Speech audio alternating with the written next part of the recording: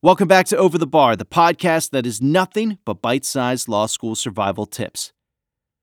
Okay, so you failed the bar. Well, guess what? You are not alone.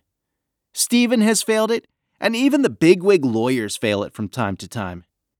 Today, Stephen explains why that can happen.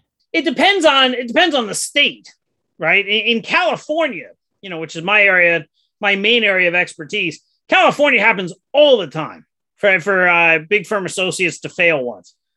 All the time. Now, not everyone fails, of course, and more people are passing now because the pass line, the cut score is lower. But, there are a lot of skills that attorneys have in terms of, what they do as part of their day job that do not necessarily coincide with exam taking skills.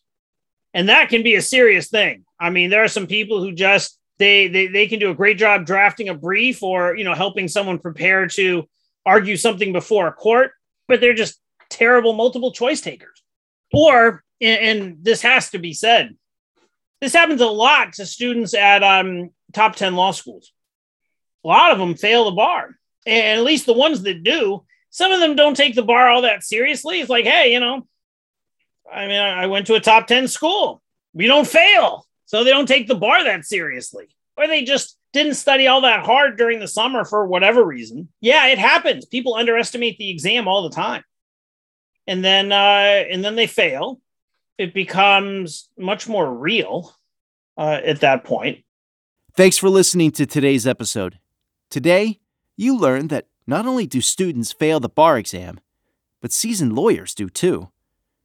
Remember, you've got free resources at calweaselbartutorial.com/free. And you can always tune in here for more bite-sized law school survival tips.